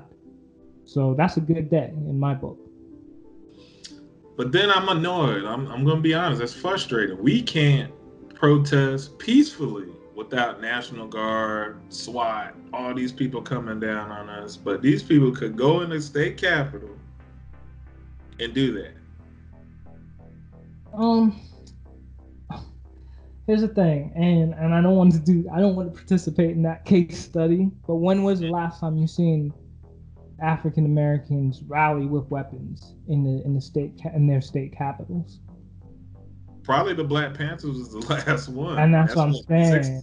That's what I'm saying. It's like it would be a very interesting case study, but it could end up being a bloody case study because we don't get the same. There's a really popular meme going on where it shows the black man on the ground with the cops, and it's a cartoon, and he's unarmed, and then they see the white guy having rifles and silencers, and the cops like waving to him and stuff like that. But it just goes to show. You sent me a very interesting picture where a gentleman he's being arrested. He has a gun on his hip, but he's not complying with the cops. Yeah, that's right. Very great picture, because if this was anyone else, they don't play. You seen the amount of force that was used on the unarmed child, for holding the dude in Walmart with the bat. And then there's the guy with the bat. He just got the cop killed him too. So it's like there's a clear. You and me can have this discussion because we see it, but it blows my mind that other people don't. They're like, no, everyone's being treated fairly, and everything. They have that illusion, and it's bullshit. But it's difficult to say what would happen in 2020 if a rally of armed black people showed up on their state capitol for protesting and peacefully protesting. How that would go down. And you mentioned it before, right, about the traitors, and that's one of the reasons why black people couldn't overthrow their slave masters, because they're traitors. Mm-hmm. Here's something else you would consider. You don't have a protest without people getting knowledge of it. It ain't nothing to pay off somebody, pay a black person to go there and pop some shit off. Or even now they got masks Hollywood masks that you can wear and look like a black person. Yeah. And these protests and pop some shit off, and then it gets violent, it gets bloody, and people get killed. True. So that's all espionage and subversion at its finest. Yes, indeed. And so it's like it would be a difficult case study. And here's my thing. And yes, I'm proud to be a African American, black, whatever. I'm proud of what I am and who I am. But this is something that everyone needs to understand. You are not going to beat any system. You are not going to make a change just as one race alone. You're not. And, maybe if white people showed up and black people showed up and Latino people showed up, armed in their state capitol under, for one cause, then maybe would make a bigger change. But when it's just I think it's just like you have for me, if I were running for president exclusively for black rights, you wouldn't win. I wouldn't win. Yeah, of course. You really have to. People have to come together, and that's what they need to realize. Is that's the only way you can you can beat any type of tyranny, any type of power is by unification. So I don't know, man. Let me ask this question. Do you ever think we can get to that point, what you just described? to end police brutality, corruption, like with this stuff, like just on a social level? Do you think all groups can come together like this, like they did in Michigan, to voice their concerns about reopening Michigan? Do you think we can all come together at some point and be like, you know what, we're all tired of this shit. Like, let's band together and make these motherfuckers change the law? I would say if we ate that elephant one piece at a time, like there'd have to be one unified thing that everyone's like, yo, I don't like this. I don't like this either. So you cool with these terms? Cool. This is what we're going to rally and stand up against. But if we're like, if you're trying to be like, well, I want to throw in some abortion laws here, some gun control there, and this there, no one's going to reach a consensus on that. Mm-hmm. Okay, I was just curious. No one's going to reach a consensus, and I think that's why you have such difficulty trying to push policies, because there's so much disagreement on things. But surely there must be one thing that people can agree upon, and let's make that change. Yeah, but I guess that's all we got on that one. What else we're talking about? There's essentially that article. It's a photo op, and you gotta take into consideration. You'd show up, Stacia. I admire your how do you say, your courage. It's like, while I do like protesting, I mean not protesting period. I do like the right to be able to protest. I'm not too sure how effective they are. And I'm not too sure how I understand about that. And I know, like, technology-wise, everyone who shows up, your face is getting scanned, and now you're in a database. Particularly Black Americans, when they're going to like protest, like how do you say, Black Lives Matter? Yeah. Protests like this, they are getting all their data, and now they're lumping them into potential terrorist things. So. Not saying that, doing a radical podcast will throw you into that bucket either, but I mean, sure. I'm not too sure how I feel about protesting, and particularly protesting with a weapon, like going out like that. I don't know, CJ, would you make an appearance? You make a cameo? As far as what, protesting with a weapon? Yeah. Nah, we already, like you just mentioned, we already overexposed as it is, to be honest. I know, right? And like I said, all cases, so what was it, the Boston Massacre? Mm-hmm. So my understanding is, like, a shot went off, and then that's all it took, and then mass shots went off after that. So it's like, we talk about subversion and everything, and that nature.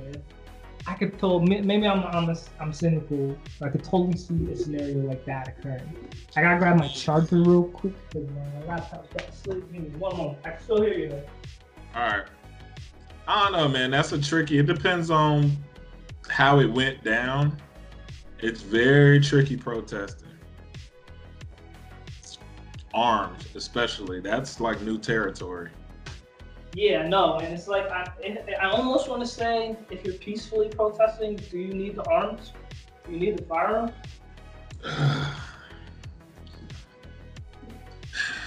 This is the thing. I think they'll take you more seriously. Yeah, if you're armed, they know, like, all right, it's basically like, yo, these motherfuckers willing to die for this shit. Whatever they're willing to die, but there's like, yo, it's like you're saying you're holding the front lines with your.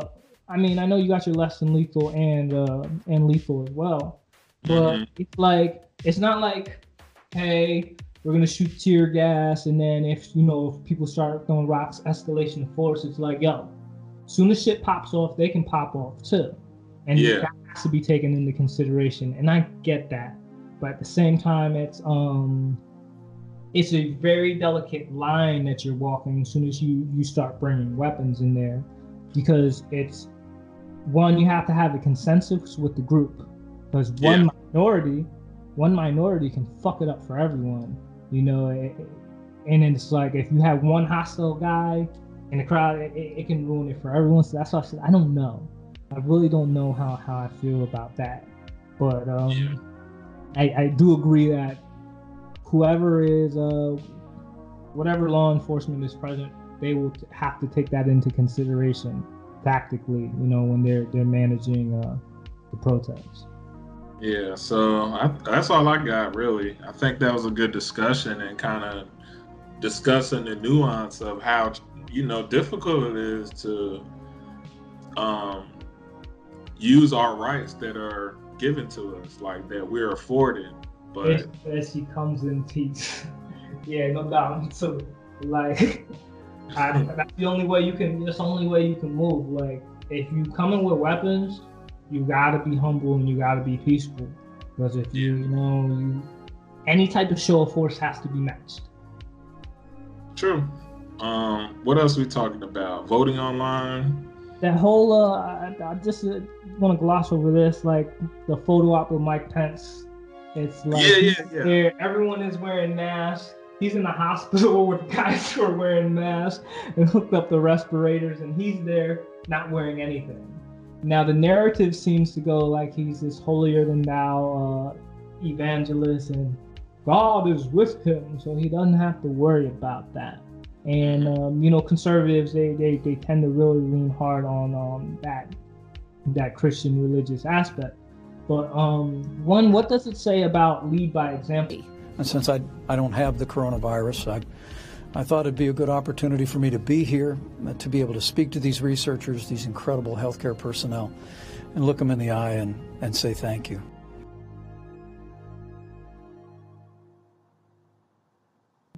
When you have the Vice President of the United States, one, not wearing the mask, which is like, how do you say, state executive orders in many states?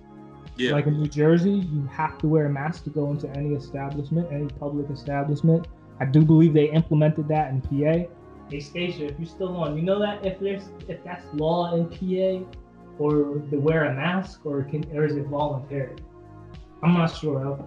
But I know it's kind of voluntary, to be honest. Interesting. So it's varying across the states, but at the same time, the federal government is encouraging us to do it, but they're not leading by the example. Exactly.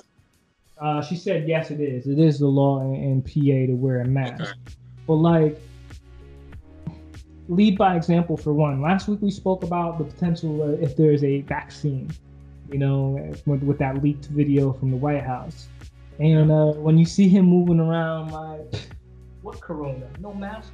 What corona? It really makes you think. But again, it's just we're just playing with conspiracy theories. I don't got any hard facts beyond the photo, beyond how do you say the photo op. But remember, every photo op is put out there. They put a lot of intention, a lot of thought behind it. It's not like absolutely. It's like they are anticipating a response. So what do you think that response is? I think it's a signal that, hey, we're going to be back to normal sooner than you think. Okay. And I also think it's just a show of strength, just political posturing. You don't hear much from Pence, so that's probably his one time to be like, yo, this is me. I'm not scared of this. I'm dividing my beliefs. And we're going to be back to normal before 4th of July. I'm still sticking to that prediction. Well, I mean, considering what the holiday means for the American people, 4th of July practically means freedom, you know, celebrating our freedom and independence. So yeah, it would be very ironic if we were under some strange type of lockdown that violated the Constitution that was like ratified on that day. Like, let's call it what, 200 and how many years of history? Shame on me for not knowing the exact date. I mean, over 200 years. It's 200 and something years. Let's see. What was it? But yeah, man, that 4th of July would be cool. I'm sure there'll still be some sort of social distancing in effect. Let's see. I'm trying to. I'm trying to see how many years it is exactly. All you gotta do, how old is America? Oh yeah, that's true. Boom. Let's see where we at. Come on, internet. Work for me, baby. Work for me. 240 years old. 43 years old, actually. Okay. Because the Declaration of Independence was ratified by the U.S. Second Continental Congress on July 4th, 1776. So yeah, 243 years old. That's supposed to be 244 this year. That'd be cool. Wow, okay. So what you got on here? You said something about Zoom fatigue for remote working. Tell me about it. All right, so let's talk about it. So everybody has to telecommute for the most part now, but I ran across an article talking about how to get through Zoom fatigue. That seems to be the most common medium for doing teleconferencing and working and all this stuff. I'm trying to see. They had tips.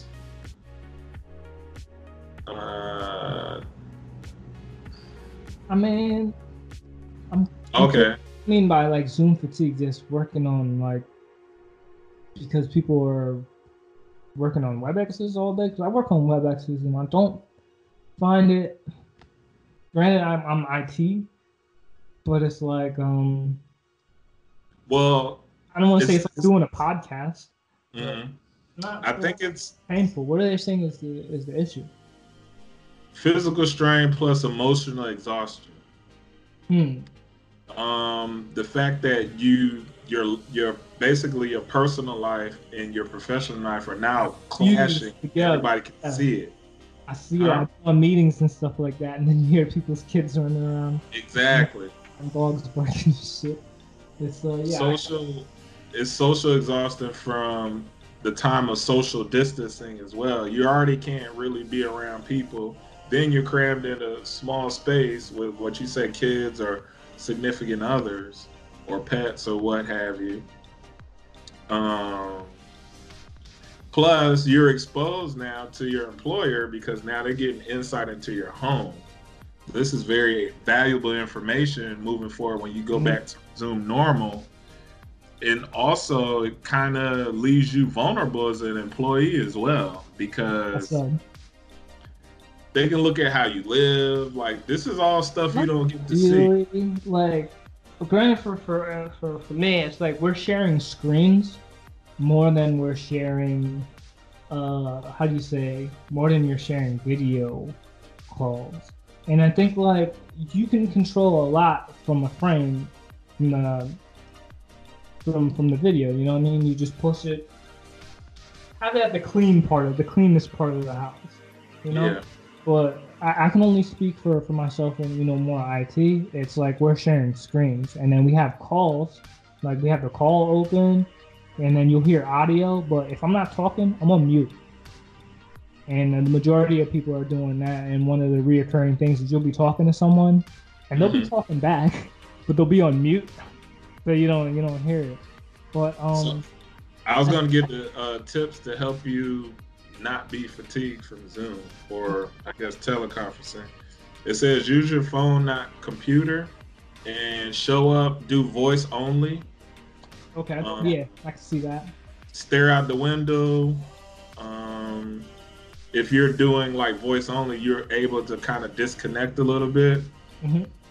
It says, plus the overstraining of your eyes looking at all these screens for this long time periods. Don't schedule back-to-back meetings. Give your brain a chance to switch gears between meetings. I've been hearing a lot of complaining on Twitter about that. A lot of people say it's a lot of unnecessary meetings at work. Take a break from the screen between meetings. Get some fresh air, a glass of water, do some jumping jacks, 10-minute brisk walk inside and marching in place. And that's very important, is to keep moving.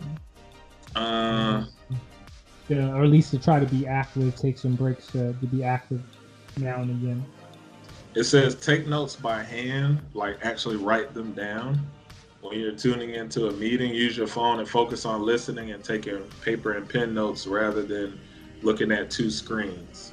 I agree, and I hear like psychologically just the act of writing something down reinforces it into your brain. Yeah. I don't know. It says make sure your home office feels different from your living area. This is what you was alluding to. Even though it's in the same space, change the lighting when you go off the clock. Change the playlist, ditch the coffee mug from your desk. When you feel like you're working 24/7, you're unable to leave the office to see friends. Having tricks to help you feel that there's a boundary between work and play can be very important. Yeah, so those are some tips, guys, for all those who are telecommuting and whatnot.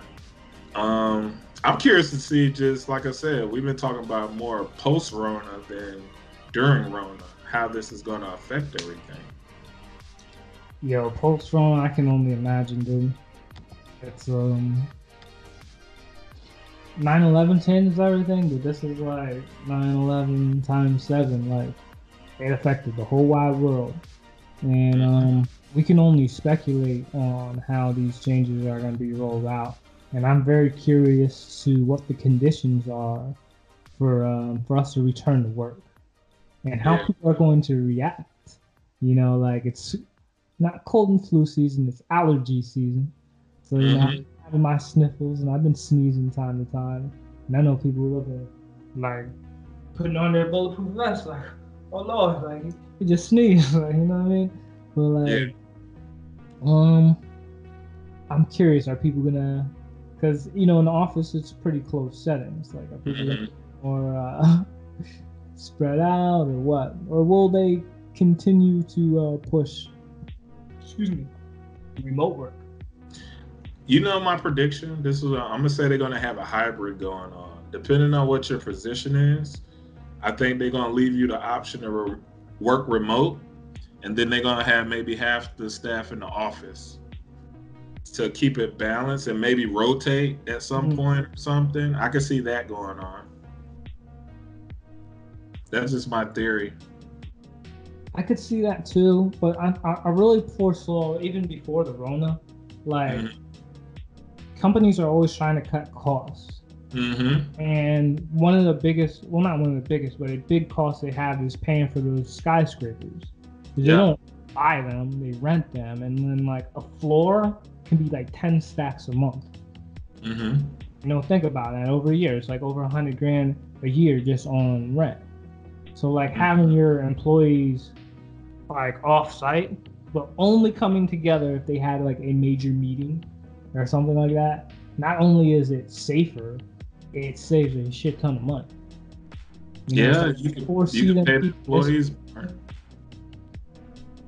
So Stacey said, "Tell me about it. I still have to work and have allergies." So I get, yo, trust me, I know the feeling. Like, wow. We're all wearing masks now, but, like, Rona has everybody paranoid, like, about people do sneeze and people do cough without the coronavirus.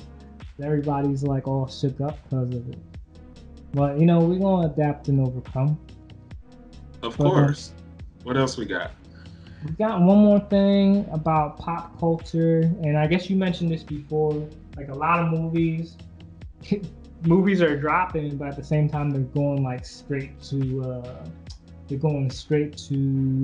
stream. Where can you stream these movies at, though? I guess it depends on what movies. I've seen it on YouTube Movies, Play, Google Play. They adapted quick. Yeah. Netflix needs to get on that, because everyone's on Netflix asking, what's something good I could watch on Netflix? If Netflix can get into that route, boom, from new releases right onto their platform, then they're going to be great. Particularly if this crisis is really focused around aliens, it goes on for a long time, which I could see. But even another month, if they're going to make some money. And I was saying, we had a discussion on Twitter about making drive-ins more popular again because of the social distancing aspect, and I think it's cheaper to operate. Probably, I'm not sure the figures on that. I'm hearing about more drive-in movie theaters. I'm hearing about drive-in churches. I'm even hearing about drive-through strip clubs. Yeah, I heard about that. I think I believe it's in Oregon or something like that. I'm like, wow, the innovation and how quickly people are adapting to this crisis is it's remarkable. That the money don't stop; it just keeps running. So get it while you can. But yeah, I guess they said the battle heats up. Regal joins AMC for banning Universal movies. So I guess Universal was like they were participating in that program where they're like sending movies straight to these streaming programs. They're like, yo, like you cutting us out. We cutting you out because of COVID-19. Nobody can participate in your businesses. So I know I've seen a new development about them opening up the theaters but practicing social distancing, like TSA way, like screenings and shit. So the movies are gonna try to make a last ditch effort, basically just apply the social distancing premise to how you can go to the movies and watch the movies or whatever. I don't foresee that being very popular because if you got to go through all this screening to pay $20 to go see a movie, you can watch it in the comfort of your home. Yes, I totally agree. So will movies be the relic of the past? It would be like, hey, remember when we went to the movie and saw IMAX and all that? Because TVs, flat screen TVs are getting cheaper, home theaters are getting cheaper. Like anyone can afford it, and who doesn't? Watch the latest Star Wars in their underwear and the comforts of their home with no mask on, rather than having that encumbrance of wearing clothes in public and wearing masks and stuff on top of that. Like, who wants to do that? Yeah, I'm an avid movie theater goer, but what you just described, I'm not going through all that shit to go see my favorite movies. Particularly when you can watch it from home, and the Fire Stick already has some disruption with the bootleg game.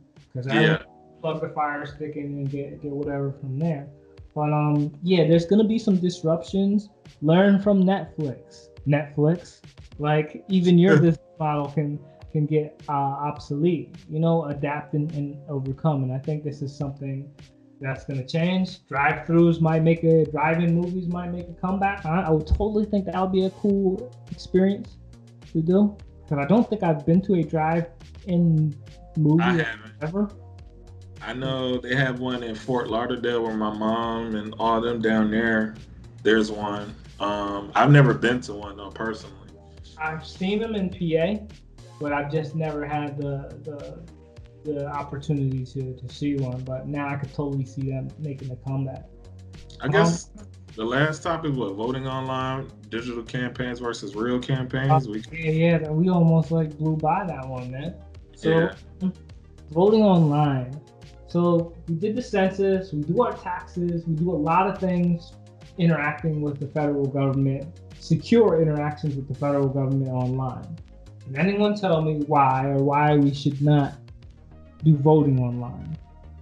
Because depending how you feel, I don't know how you feel about COVID-19. I'm still ambivalent. I'm taking precautions, but I'm not buying the hype. But at the same time, do I want to stand in line with a bunch of people to vote on election day? Yeah. Ironically, I just found out some facts that I forgot about, I guess, with my voter registration. So I got my new voter registration card. Our primary is in August for Florida, and then the general election is in November. But as far as my allegiance, who I claim to be partisan-wise, I forgot that I was non-party affiliated. So that's not necessarily independent. It's not Republican or Democratic. I view it as still independent, even though I'm not claiming independent per se, in my opinion. But I identify as independent as well. And I think this is the most rational choice. Because it's like to just blindly pledge your allegiance. You're like, hey, no matter what, I'm pledging my allegiance to the party. That's it's dangerous thinking. It's like, for me, in my perception, it seems like people are as loyal to their parties as they are to their sports teams. Like even if the sports team sucks, they're still loyal to them. And it seems to be the same way with their political parties. Maybe if I'm like, yo, you have some pretty shitty ideas. Like I'm not voting for you. Another thing I was going to add is they gave us the option to get the mail-in ballot, or I can vote on election day, which is August, whatever. I think August 18th. So I'm torn because knowing the history of how voting works in Florida, let's be honest, we fuck up elections. So particularly with the mail-ins. Shit, everything damn near. Even though I could say my district, I think is pretty on it where I live at. It's usually something so important. How does that not get streamlined and mastered to prevent further fuck-ups? Because historically, what was it? Al Gore, George Bush Jr. Even our last governor election was like that. It came down to, they said like 50,000 votes, us and Georgia. And if you want to be technical, I'm sure it was less than that, because that's from what they estimated on mail-in ballots or absentee ballots. And again, I know you're not a technical wizard, but I'm sure you did polls and you've done things on the internet.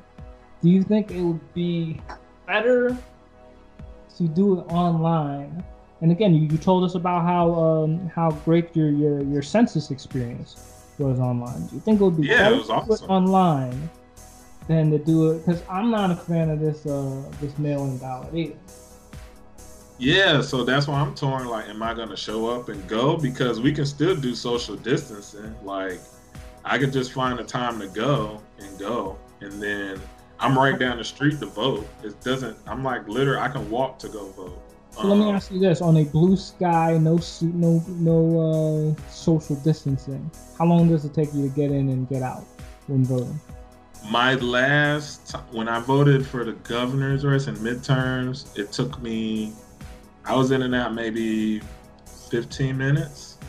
Not bad. So I could only assume that would be double. It would probably take you 30, 45 minutes to do it with the social distancing. Yeah, and we were pretty social distanced then. Like, to be honest, how it's set up, the spread out, because you want your privacy when you're voting.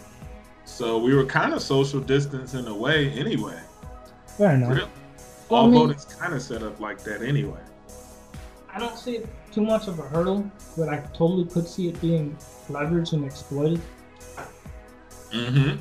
But, and that goes back to your other question, why hasn't Florida streamlined voting, is because the people that want to be in power want confusion and disorganization so they can retain power, stay in power. So that's what makes sense for it to stay fucked up. Let's be honest.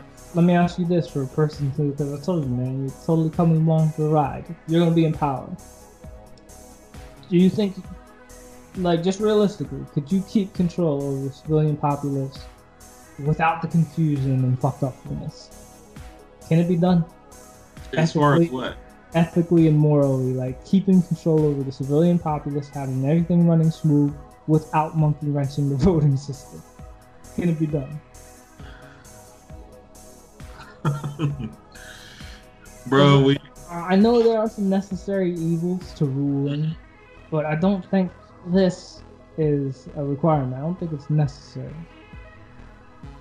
It's just a matter I just think that the ruling class would have to put more work in for their constituents to stay in power. I agree with that statement, because America is a republic and we have a lot of liberties, and it's a double-edged sword. It's a great thing and it's also a bad thing, because you always gonna have segments to be like, nah, fuck that, we doing it our way. So, but that's kind of the beautiful thing. Everybody has their own lane. I have a hashtag called All Lanes 2020, because meaning you can do pretty much everything you want to do. It's a lane for everybody. Interesting. I like that. All Lanes 2020. I don't know, man. I'm all about getting the shit right, getting it efficient, let people do what they're going to do. Now, you mentioned on here as well online campaigns. Mm-hmm.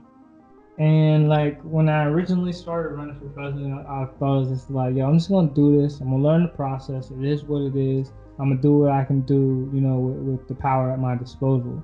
And I thought it was silly to do an online campaign, because realistically, can I travel state to state and I don't have a tour bus, I don't have all these private jets or sponsorship or anything like that, so that was less than likely. So I figured, like, I could still reach people doing it online, and the podcast is probably the best way to do it, and that's what we're doing now. And again, initially the notion was it seemed silly, but whatever, let's just do it for the hell of it.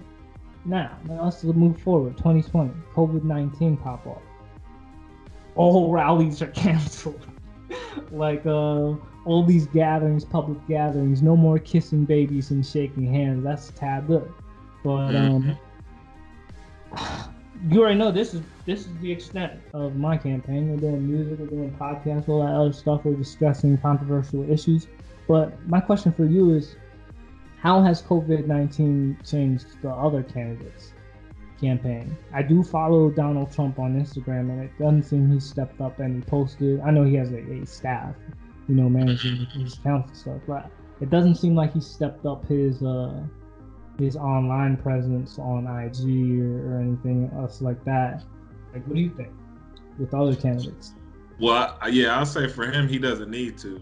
He's true enough. He is Trump. So what about Sanders and Biden? Have you seen them being more active on social media? I'm being honest with you. It's a lame duck election, bro. And COVID just really made it more lame. Lame duck election. It really is, because think about it. Biden is not formidable versus Trump. He's just... Oh, yeah. That is when I'm going to get some popcorn and sit down, kick up my feet in my underwear, and watch the debate, because that's going to be a great show. Because Trump is run circles around him and then eat him for breakfast, and I think that's going to be entertaining, very entertaining. And I'm sorry for everyone out there who with your Democratic dreams of Joe Biden saving you. You can vote for me, but I may or may not win. But just get prepared for another 4 years of Trump. Yeah, I'm looking forward to that show. It's going to be entertaining. I think for his campaign, I guess I've been seeing stuff, but not really. He's not, because you got to think, everybody's split in the Democratic field. They're split on how they feel about Biden running. And then he's still got to find a running mate. I don't think he's even found a running mate yet. And we said the theory on, he knows he's desperate.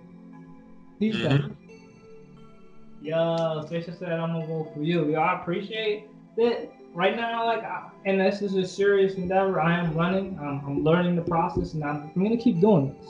So maybe before I reach Bernie or Sanders or Trump's age, I may take this White House. But this is a freedom that we have, and I'm exercising it. However silly it seems to you, this is a freedom. And we spoke about martial law and things of that nature. But hold on, I just want to say that the possibility exists that we as free Americans may not be able to do this in the future. So right. I'm sorry to interrupt. No, I was gonna say initially when you told me, I was kind of I laughed. I really thought about is Cam for real? But I know you're very serious about shit, so I was like. But the more you talk to me about it, I couldn't tell you no. That was one of the other things I said. I said I can't tell you no, because why not? Why the fuck not? Can you try this shit? And look how much we've learned. Look how much we've learned. Look how much we've accomplished. And I dare say, if it wasn't for the ambitions of learning this game, we wouldn't have. I don't think I would have the courage to attempt a podcast.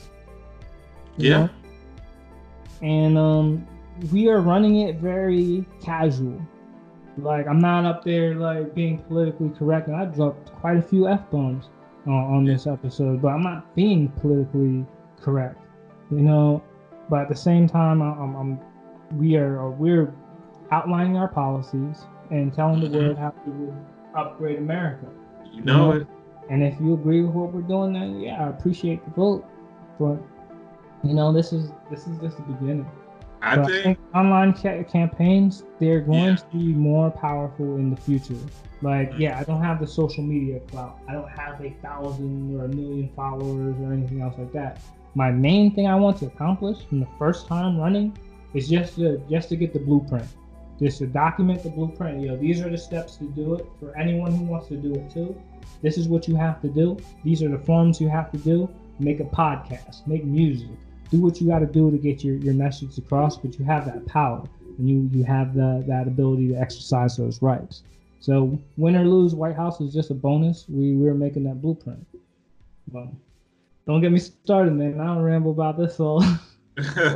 Nah, I think it's fascinating, like to see the evolution of the morphosis, like the origin of us starting this shit until now. Like, yo, we've already been leaning into this shit for a year, like, and then some. So I think that's pretty fascinating. And I'm actually pretty proud of that, to be honest. Oh, likewise, man. Like we are leaving behind quite a legacy. And I hate to be all morbid and cynical, but it's like I used to jog in like graveyards and stuff, you know, because you have long trails, and then you see these tombstones. Some are elaborate and some are very humble. And when you think about it, this is what they have left behind. Just a rock. You know, that's it. That's what your friends and your family have to remember you by, is this little rock. But we have left behind such a vivid contribution of our efforts on this planet, you know, and that alone makes this very satisfying. And to know that our ideas, however radical in 2020, you know, however radical those ideas are now, people in the future may be like, yo, that could work. We can build homes for the homeless out of plastic. We can do this, that, and the third, and really change the world. And so, you know, we're leaving those little seeds, those little blueprints too, man. But just hearing Hillary Clinton consider having her own podcast, it's maybe I know she watches the show too, but she knows it's a powerful tool to reach a lot of people. And that's just a key indicator that we're on the right path. We're doing something good. That's all I got. That's all I got too, man. We cleared 2 hours. Yo, thanks for everybody. Yo, Stacia said, "Hey, I have your back all the way." And yo, I appreciate that. Stacia and I went way back to you know, we went to climb up elementary to, you know, high school together. Peoples, but I appreciate you you know, leaving the comments, and this is really helping our show by, you know, you engaging with it. But at the same time, I know you got a lot on your mind, and at the same time, you know, love to have you on the show and pick your brains too. So oh yeah, absolutely. Go offline and we can discuss what's good. But yo, you got any closing remarks? Now, shout out to our new upgraders in Nigeria. I forgot no doubt. What's up, on the audio side. But yeah, that's it really. Good podcast. We're pretty on this one. Yo, everybody, thanks for chilling with us. I pray that you're blessed, you're chilling, you're humble, you're happy, wherever you are in the world, whatever is going on right now. So, everyone, catch you on the next episode. Peace. Peace.